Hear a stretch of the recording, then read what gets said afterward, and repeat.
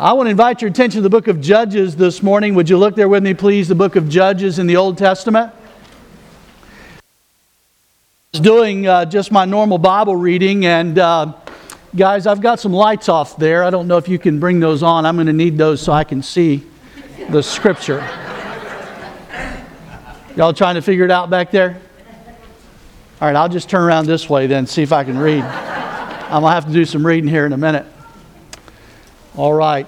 I was just doing some Bible reading, and I came across this, reading my Bible through, and the Lord really dealt with my heart about it. It's the story of Samson, at least a portion of it.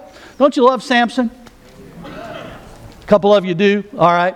It's kind of sort of like a superhero kind of character, I think, in the Old Testament.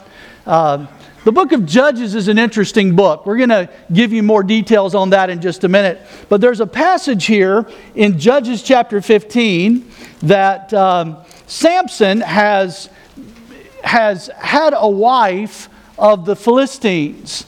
Now, he really wasn't supposed to go and get a wife from there, but he goes anyway, and some things happen, and he ends up leaving the area, and so the father-in-law gives his wife away to someone else. Well, he shows back up in chapter 15 of the book of Judges and wants to know where she is, and when he learns about what had happened, he gets angry, and he goes and catches, the Bible says, 300 foxes. He wasn't just strong, he was fast, man. 300 foxes, and he ties their tails together, and he sets them on fire and lets them run through the fields. That's kind of cool, I think. I'm sorry, I just think that's sort of neat. And so, of course, they burn up all the fields. Well, the Philistines get angry, and they come after him, so he slays a bunch of them. And the Bible tells us in Judges chapter 15, and looking over in verse number 7, Samson said to them, "Since you would do a thing like this, I will surely take revenge on you, and after that I will cease." So he attacked them hip and thigh with a great slaughter. Then he went down and dwelt in the cleft of the rock of Edom. Now I want you to get this picture. We're going to go back to chapter 13 in just a minute, but before we do, let me give you this picture. So here he is. He goes and he goes to the cleft of the rock. Now that's a good place to go. And so he's resting up. And then some of his own people from Israel come after him, and the lights come on in just the right time. Thank you so much. You guys are awesome back there. I can actually see now. All right. Verse number 9. Now the Philistines went up, encamped in Judah, and deployed themselves against Lehi. And the men of Judah said, "Why have you come up against us?" So they answered, "We have come up to arrest Samson, to do to him as he has done to us." Then 3,000 men of Judah. Now, this is a pretty fierce guy. You're going to send 3,000 guys after him. Would you agree? Man, this is a story that needs to be noted. So here the Bible says they sent 3,000 guys to the cleft of the rock at Edom, and they said to Samson, "Do you know that the Philistines rule over us? What is this you have done to us?" Now, you need to keep in mind that the Philistines are ruling over them. I'm going to explain this further in a minute, but let me give you the picture and where I'm going with this, all right? I got a huge introduction here. So, little bitty message, big introduction. Not really, it's a big message too, but anyway. All right, so don't you understand that the Philistines rule over us? And then the Bible says, "And he said to them, as they did to me, so I have done to them. But they said to him, we have come down to arrest you, that we may deliver you into the hand of the Philistines." Now we've come to get you. And I don't think Samson is shaking in his sandals one bit. He said, "Then Samson said to them, swear to me that you will not kill me yourselves. Tell me that if I go with you, you're not going to try to do me in on the way." So they spoke to him, saying, verse 13 says, "No, but we will tie you securely and deliver you into their hand, but we will surely not kill you." And they bound him with 2 new ropes and brought him from the rock. When he had come to Lehi, the Philistines came shouting against him. So we've got an ambush that's taking place. They see him. He's coming down with these men of Judah. And they come after him. Then the Spirit of the Lord came mightily upon him, and the ropes that were on his arms became like flax that is burned with fire, and his bonds broke loose from his hands. He found a fresh jawbone of a donkey, reached out his hand and took it, and killed 1,000 men with it. Then Samson said, with the jawbone of a donkey, heaps upon heaps. With the jawbone of a donkey, I have slain 1,000 men. Verse 17, notice it. And so it was when he had finished speaking that he threw the jawbone from his hand and called that place Ramath-Lehi. Then he became very thirsty. Make note of this, please. He became very thirsty. So he cried out to the Lord and said, You have given this great deliverance by the hand of your servant, and now shall I die of thirst and fall into the hand of the uncircumcised? So God split the hollow place that is in Lehi, and water came out, and he drank, and his spirit returned, and he revived. I want to speak to you today on the subject of a thirst for revival. And we're going to pick this apart a little bit and go back into chapter 13. Before we do that, let's pray together, okay?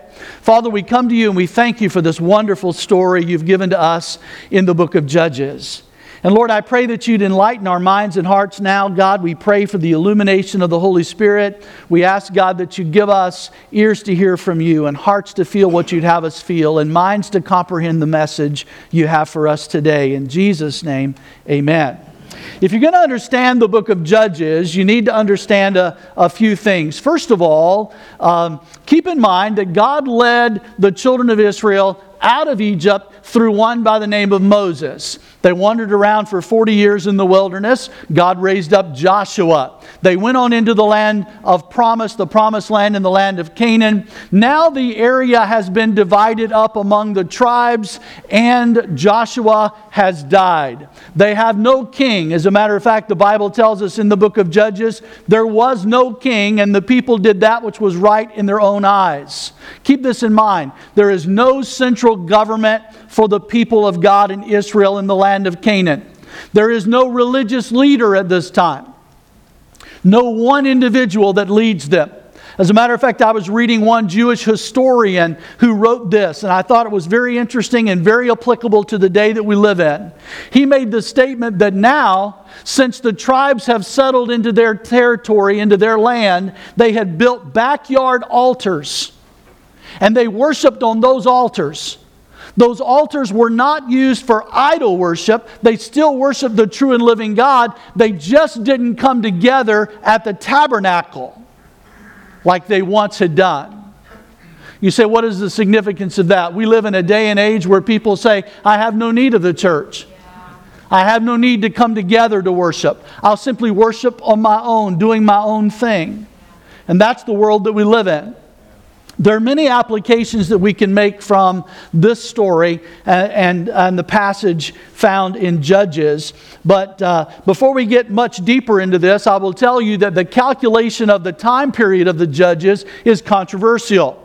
You'll find some who say it's only about 180 years and others that say it's 450 years. And the text that cites it in the book of Acts is unclear as to what it includes. Does it include the 40 years of the wilderness? Does it include Samuel's period, who was a transitional judge/prophet? What exactly is involved? It is safe to say that the period is about 300 years.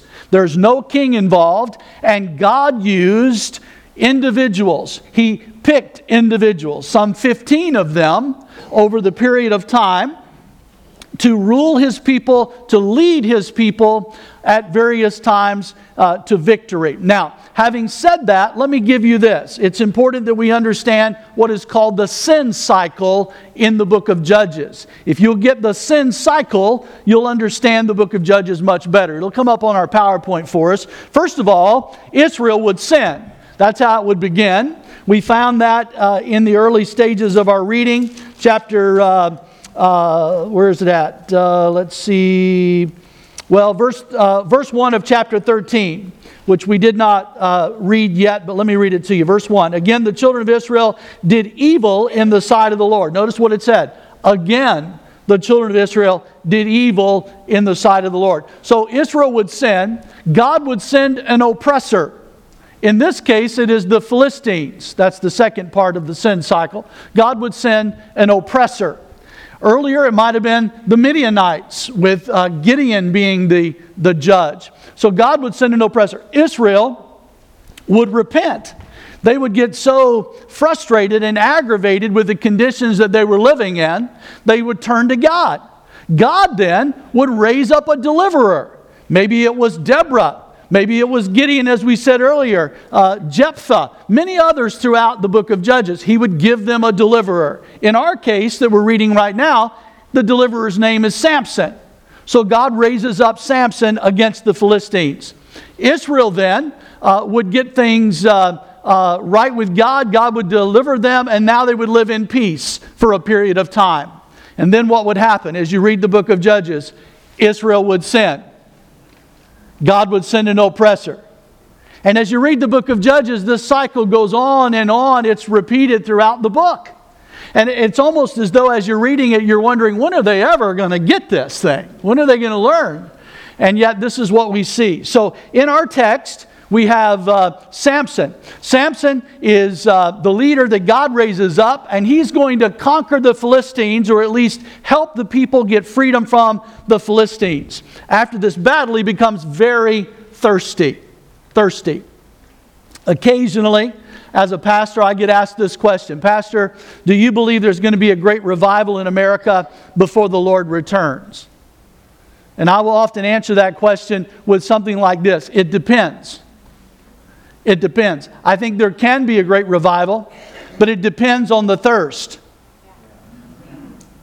The reason there's not a revival going on in the United States of America is because people are not thirsty for God or the things of God. There is no thirst.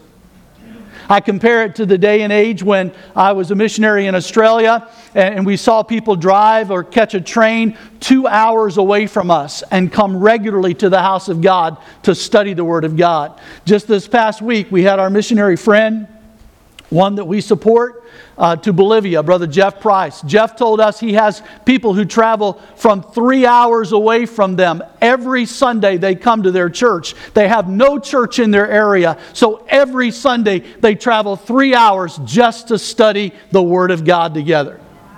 It's hard to get people to travel 3 miles, let alone 3 hours to study the Word of God. Why is it that there seems to be a thirst in the foreign field, but not necessarily America? Well, there are many reasons. I'm sure we could say the familiarity. You pass several churches on the way here. Perhaps there would be more of a thirst if it was not so readily available to us. Be careful with that. Be careful with that. But where is the thirst? Is the question that we need to answer. Jesus actually said in Matthew chapter 5 and verse 6, "Blessed are those who hunger and thirst for righteousness, for they shall be filled." The psalmist said it this way in Psalm 42 and verse 1, "As the deer pants for the water brooks, so pants my soul for you, O God." So I ask you today, is there a thirst for revival in you? I'm not talking about the church as a whole, although I will tell you this, that the church is simply a reflection of us as individuals. If as individuals we have a thirst for God, then the church takes on that personality. Would you agree? So will there be a thirst? You say, will there be a revival? I say to you, there will be if there's a thirst for the things of God. There's a survey taken recently that 42% of corporate America, that is executives involved in the decision-making of corporate America, they say they can justify unethical behavior as long as, now we're talking about things like cyber crimes, we're talking about things like cash payments under the table, we're talking about briberies and all forms of corruption. They can justify it if it helps them meet their financial target. 42% said that's absolutely justifiable. In a Gallup poll taken last year, 2016, 72% of Americans said this: the moral values in America are getting worse. Americans are losing their moral compass, was the comment that was made. 72% of Americans said that. What is a moral compass, you might ask? A moral compass has been defined as an internalized set of values and objectives that guide a person with regard to ethical behavior and decision making. For Christians, the number one influence of our moral compass is the Word of God, or should be the Word of God. What is right? What is wrong? What should we do? What should we not do? And the question here is there a thirst for the things of God? I believe this. I think there are 3 lessons that we can learn from this whole story of Samson. And for the first one, I want to invite you back to Judges 13. And if you want to fill in the notes in your study sheet, number 1, God has a call that requires a thirst. This is the first lesson. God has a call that requires a thirst. Now, let me take you again, Judges 13 for just a minute. We read some of that. We read the first verse dealing with the Philistines being sent as the oppressors. Now let's pick up in verse 2. Now there was a certain man from Zorah of the family of the Danites whose name was Manoah, and his wife was barren and had no children. And the angel of the Lord appeared to the woman and said to her, Indeed now you are barren and have borne no children, but you shall conceive and bear a son. Now therefore please be careful, not to drink wine or similar drink, or not to eat anything unclean. For behold, you shall conceive and bear a son, and no razor shall come upon his head, for the child shall be a Nazirite to God from the womb. And he shall begin to deliver Israel out of the hand of the Philistines. Very interesting. Why? Because the Bible is telling us that God has designed a plan for the life of this young man, who we will know as Samson as we continue reading. God has a plan for his life, and it has to do with accomplishing his work. In this case, it's to help Israel get free of the oppressor, the Philistines.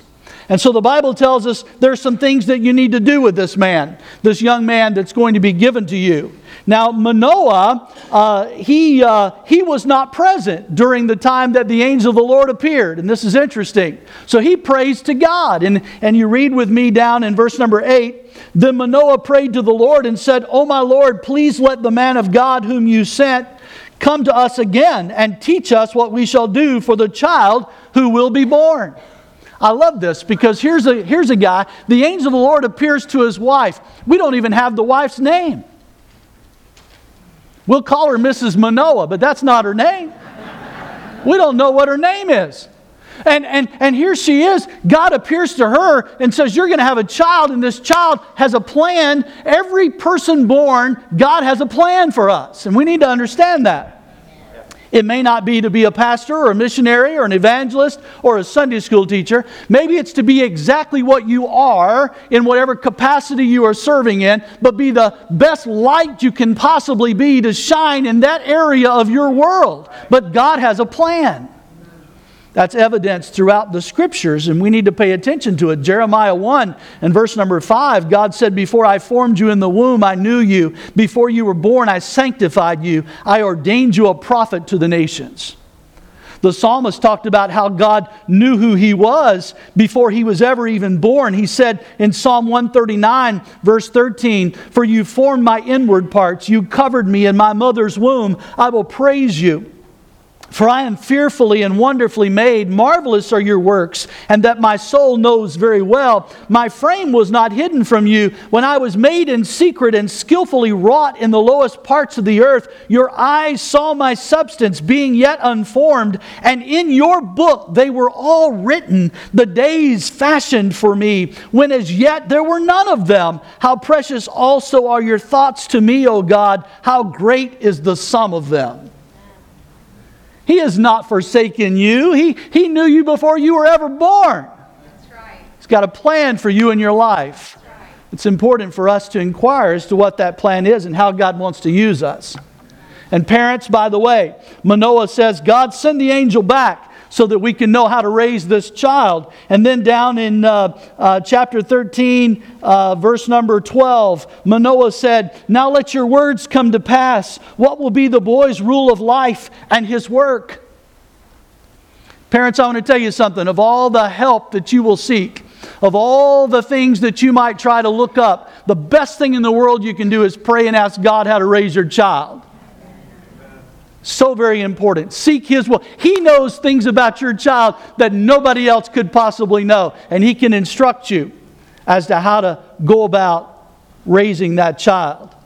It's an interesting thing that we read in the text of Proverbs, a familiar verse to most of us. Train up a child in the way that he should go, and when he is old, he'll not depart from it. But some of us forget that there's a text around that verse. So let me give you some of that text that's surrounding it. Proverbs 22, beginning in verse 3. A prudent man foresees evil and hides himself, but the simple pass on and are punished. By humility and the fear of the Lord are riches and honor and life. Thorns and snares are in the way of the perverse. He who guards his soul will be far from them. Train up a child in the way that he should go, and when he is old, he'll not depart from it. Now, what's the Bible trying to tell us? Listen, every child is different. Can I get an amen? Amen. You guys are different than your siblings. And I think sometimes I was adopted. I really believe that. My brother and sister, they're kind of like way out there, man. I'm kind of hoping that was the case, but no. But she's not here. I can talk about her. But anyway, what I'm trying to say is every child is different. And knowing how that child is, teaching them discernment, that's what the passage is talking about. Listen, if you've got a child that's going to make decisions and they're a leader, teach them how to lead. If you've got a child that you know is a follower, teach them discernment so they know who to follow and who not to follow. It's so important that you spend time with them. God does that with us individually. And here Manoah is pouring his heart out to God, and he said, God, tell me how I'm supposed to raise this child. Tell me what I'm supposed to do. What is the call you place on their life? I want to help them and guide them and direct them. So God, please show me what I need to do with my child. That's important that we do and that we seek. Jeremiah 29 verse 11. Probably most of you knew this verse was coming. For I know the thoughts that I think toward you, says the Lord, thoughts of peace and not of evil, to give you a future and a hope. God has a plan for our life. He had a plan for Samson's life. He said he's going to begin to deliver the people from the Philistines. I want to use him in this way. Now the Bible says he was going to be a Nazirite from his birth. Very interesting. The Nazirite vow, we read several of the requirements already to be a Nazirite. This was a vow that could be taken by men or women. It was for a period of time. In Samson's case, it was actually from his birth. So his mother was to observe certain things that he was to abstain from. The specifics, I'll read some of them to you. It says they were to abstain from wine or any fermented drink, not even to drink grape juice or eat the grapes, raisins, or the seeds or the skins. A Nazirite was not to cut his hair during the length of the vow, and he was not to go near a dead body, even if it was a close relative who had passed. All of these things. Some people think that Jesus was a Nazirite. Do not confuse that. He was a Nazarene. A Nazarene is one from Nazareth. The Bible never records any Nazirite vow that Jesus partook in. And so don't confuse those. But nonetheless, the Nazirite vow is what Samson had and who he was. So God had given to him this assignment, this call in his life. And by the way, if you answer the call of God and you try to serve God, listen to what I'm about to say, you'll develop a thirst. It requires a thirst. You've got to want to do what it is God wants to use you to do. And Samson, in this case, was going to lead the people into freedom from the Philistines.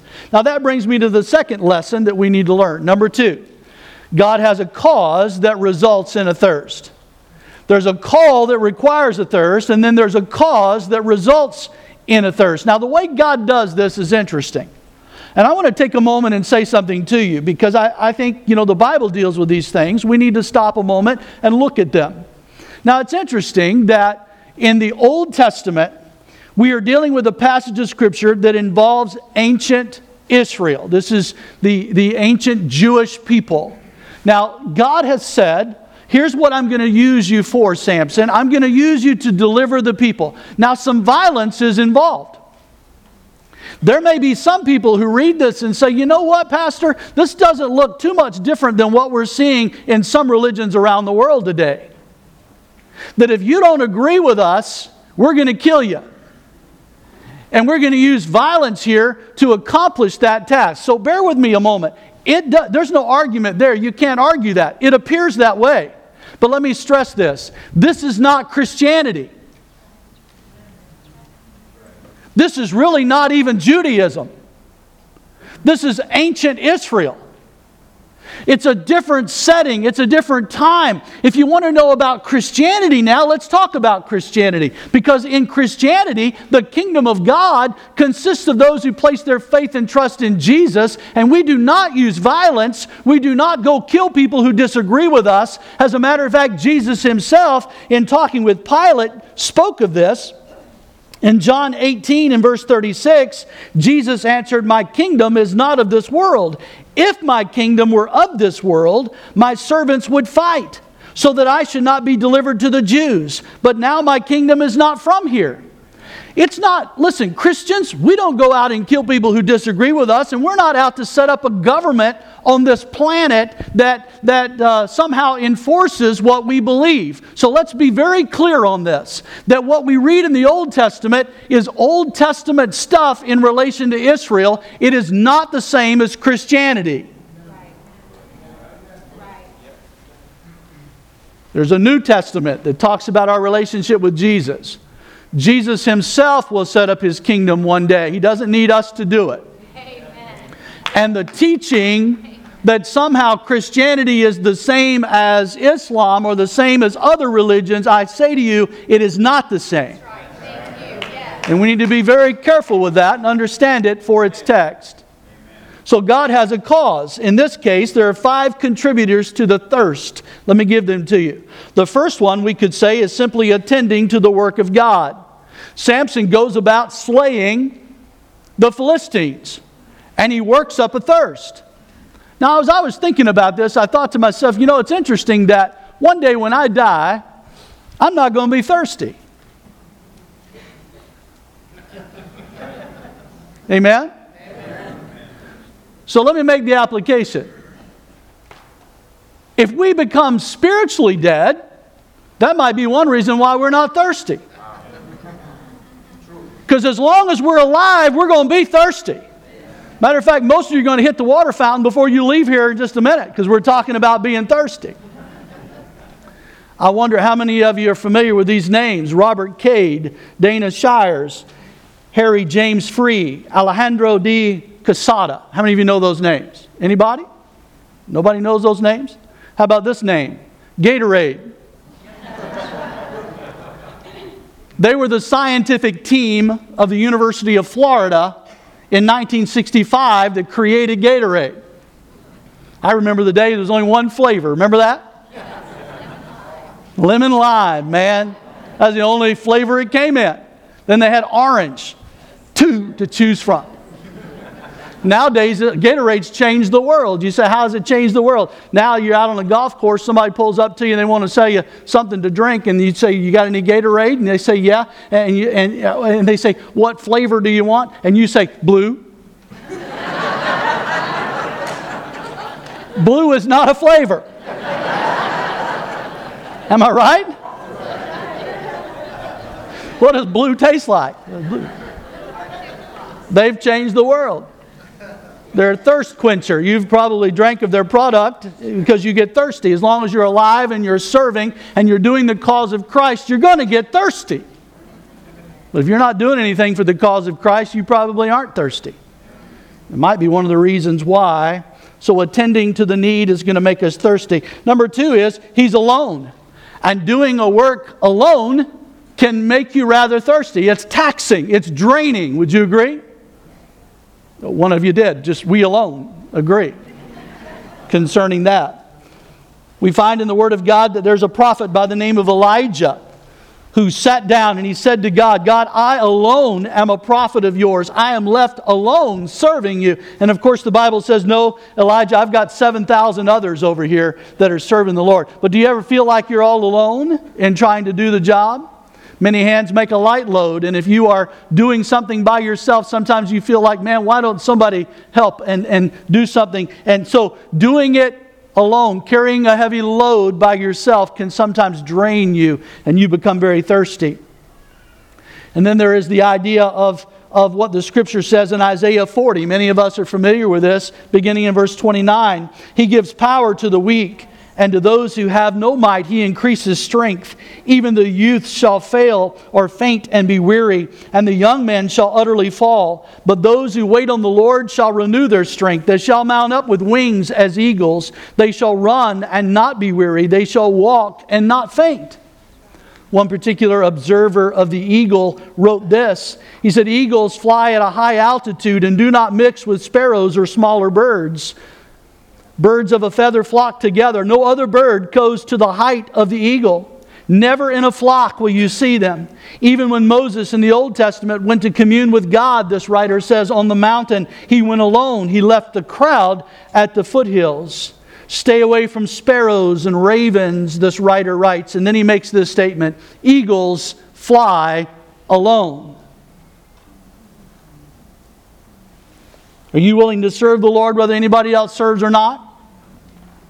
Or does somebody else have to come to the rescue? Is somebody else there? I'm telling you, it will be draining, yes. And it will make you thirsty, and that's where he was. What happened to the men of Judah? 3,000 of them came to the cleft of the rock, and 3,000 of them said, "Hey, don't you understand? We're slaves to the Philistines. We're going to deliver you into their hand." Not one of them said, "Hey, you need some help? You got 3,000 of us right here. We'd like to help out. What can we do?" Not one of them did that. Not one of them.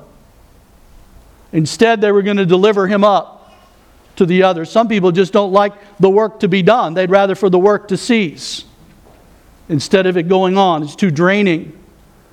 Being on an alert, that's the third thing. He was constantly aware of his circumstances. Here he was bound with ropes. The ropes didn't bother him, but he was alert and he was aware that the ambushment was awaiting, that there was an ambush that was about to take place. And so when the Philistines shouted against him, he was ready for them.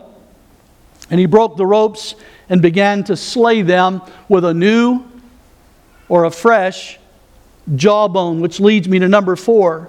Adapting to new things can be taxing. Would you agree? The Old English uses the word new in that text. In the New King James, I read the word fresh. Literally, it's a bone that has recently been available to him, and it is one that has presented itself, and he looks around. Here's what's interesting. He looks around for a weapon so that he can conquer the enemy, and he finds a new or a fresh jawbone. I want to say this to you because most of us are adverse to change. But the truth of the matter is, learning something new is taxing. That's why we don't like it. It's draining. We got to use more energy. I was talking with somebody this past week that was handling some therapy for my mom, who has recently had actually multiple strokes. And she was explaining to me, this technician, the therapist, was saying how she had gotten her mother a cell phone. And her mother was having trouble using the cell phone and was constantly calling her from the landline. And finally one day she asked her, "Why don't you use the phone I gave you?" She said, I can't ever get a dial tone on this cell phone.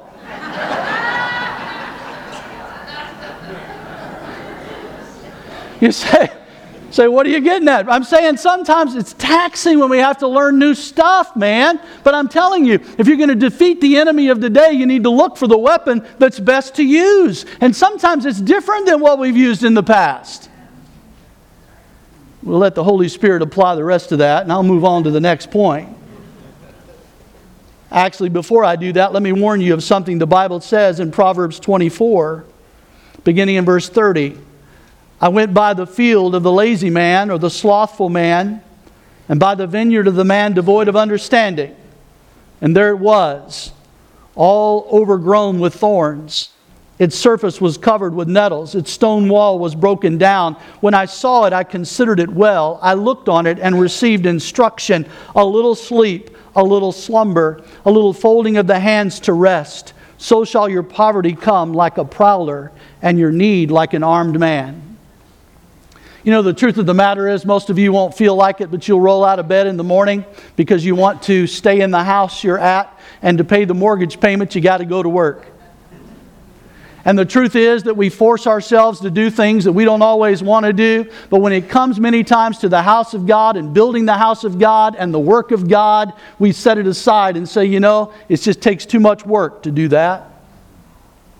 And if you're not careful, one day, you listen to me, one day, this is a great church, don't misunderstand me. And what I'm saying is that it might remain a great church and not become like I'm about to say. But be very careful, because if we develop an attitude of, we've got to do the same thing over and over that we've always done, or we don't get involved and pick up the new jawbone, if you will, and we don't decide to conquer the enemy in the world that you and I live in, the day will come when people will drive by this property and they will say, do you remember that church?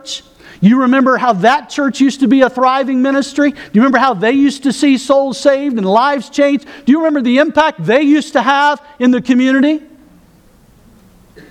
Be very careful. You can write your own future, and it depends on whether you're slothful or not as a part of God's people. Amen? So I encourage you, keep up the good work. When I heard the number of volunteers we had at VBS, I was just amazed. And I'm so proud of you as a pastor. I got to tell you, I love the fact that you've given me the opportunity to be your pastor. And I love you guys. It's a great church. But let's keep it that way. And let's remember what happens if we become slothful. Let's remember what happens if we, just a little folding of the hands and a little bit of sleep. Before too long, it'll slip away from us if we let it. So do not let it. The last point simply is be active in the battle. Asserting ourselves to fight. We just finished recently we finished a whole series on being more than conquerors. And we talked about being on the offensive instead of just the defensive all the time. And understanding what that involves. And I'm telling you, it's taxing. And you'll be thirsty as a result of the work that you do. You're going to be driven to the point that you cry out to God. And you say, God, I need some help. I'm thirsty. That's where Samson was. So let me give you the third lesson, and I'll close here. Number 3, God has a cure that relieves the thirst. The first thing we see is the Bible says he cried out to God. When you get thirsty, when you're void of what you need to survive, even the strength, the physical strength, people try to do all kinds of stuff. They try to fill that in many, many ways. The best way in the world to fill it is simply by what we read here. Samson cried to God. And by the way, your thirstiest times, if you will come after a great victory. And that's where he is. He said, look at what God has done. God, you did this. You brought great victory. But now I've got to have something, or I'm going to die right here. I can't go on. You ever feel that way? The Bible says the thing to do is to pray. Talk it over with God. This morning in our Bible lesson, in the ABF hour, in our auditorium class, we're a little behind some of the other classes. We're still in Mark 14. And we talked about Jesus in the Garden of Gethsemane. Here is Jesus, and he's in great distress. The Bible says that his report to his disciples was that he was in such distress and sorrowful spirit, even to the point of death, he said. And what does Jesus do when he gets to that point? What does he do when he is thirsty, if you will? What does he do? He goes to his Father in prayer. And he invites 3 of the other disciples in to pray with him. So I'm telling you, there's something to this. To cry out to God. And the word cry in our text is interesting. It means to say it out loud. To pour it out to God out loud. So he calls on God. He goes to the right place for the answer. I didn't bring this to your attention, but earlier, after his victory against the Philistines, before the men of Judah come to him, the Bible says he attacks them with a great slaughter, and then he goes to the cleft of the rock. Remember Moses in the cleft of the rock? And God hit him there, covered him with his hand, and passed by him, and he saw the hinder part of God. There's something about going to God and having time with him to become refreshed and asking him to do the refreshing. Amen. It's so easy to get burnt out in the society that we live in. Some of you are working nonstop, it seems. You're so busy. And that is something we have to be careful of. Be careful to do the cause that God has given and understand he has the cure for our thirst. So not only does he call on God, he addresses God, but he anticipates God answering. He says, God, what am I supposed to do? There's nowhere for him to drink. There's nothing for him to drink. So God, the Bible says, does something to a hollow place there. He split the hollow place, verse 19 says, and water came out. And then he drank it. He drank it. Let me say this to you. Just because water is available doesn't necessarily mean your thirst is going to be quenched if you don't drink of it. Let me say it another way. Jesus died on the cross for you. And just because forgiveness is available doesn't mean you have it unless you take of it. You claim it. Just because the Word of God is presented in a manner that you can digest it and gain strength doesn't mean you've received it if you don't attend the places that it's being taught and don't put yourself where you need to be. So the Bible tells us that God supplied the water and He drank of it. He took it. He received it. And then the Bible says His Spirit returned and He revived. His Spirit returned and He revived. Without going into any detail, most of you know the story that follows this one. Samson and Delilah. And most of you might know and remember that after the cutting of his hair and the betrayal of Delilah, that the Bible records for us, he got up from that point. He was going to slay the Philistines who were coming against him, but he did not know that the Spirit of God was no longer with him. Now let me assure you of something. That's an Old Testament teaching of the Holy Spirit. In the New Testament, you cannot lose the presence of the Holy Spirit. But I do believe you can do things that hinder the power of the Holy Spirit. So let me make that application. And let me tell you this. One of the worst things in the world we can do is attend church, service after service, and not know that we're missing the power of the Holy Spirit. Here we are, we look alive, we look refreshed, we look spiritual, we sing, we lift our hands, but only you and God know whether you stand in need of revival. Whether there's a thirst.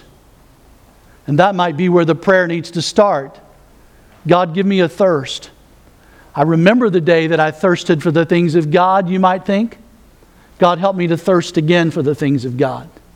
Help me to desire it. Like the Bible said earlier when we read that verse, we talked about that verse of the psalmist. Just like the deer pants after the water, let me pant after you, God. Let me cry out for you. Let me feel that refreshing and that reviving that I need personally in my life. When that happens individually, revival will break out in the church. It'll be an amazing thing. An amazing thing. Let's pray together.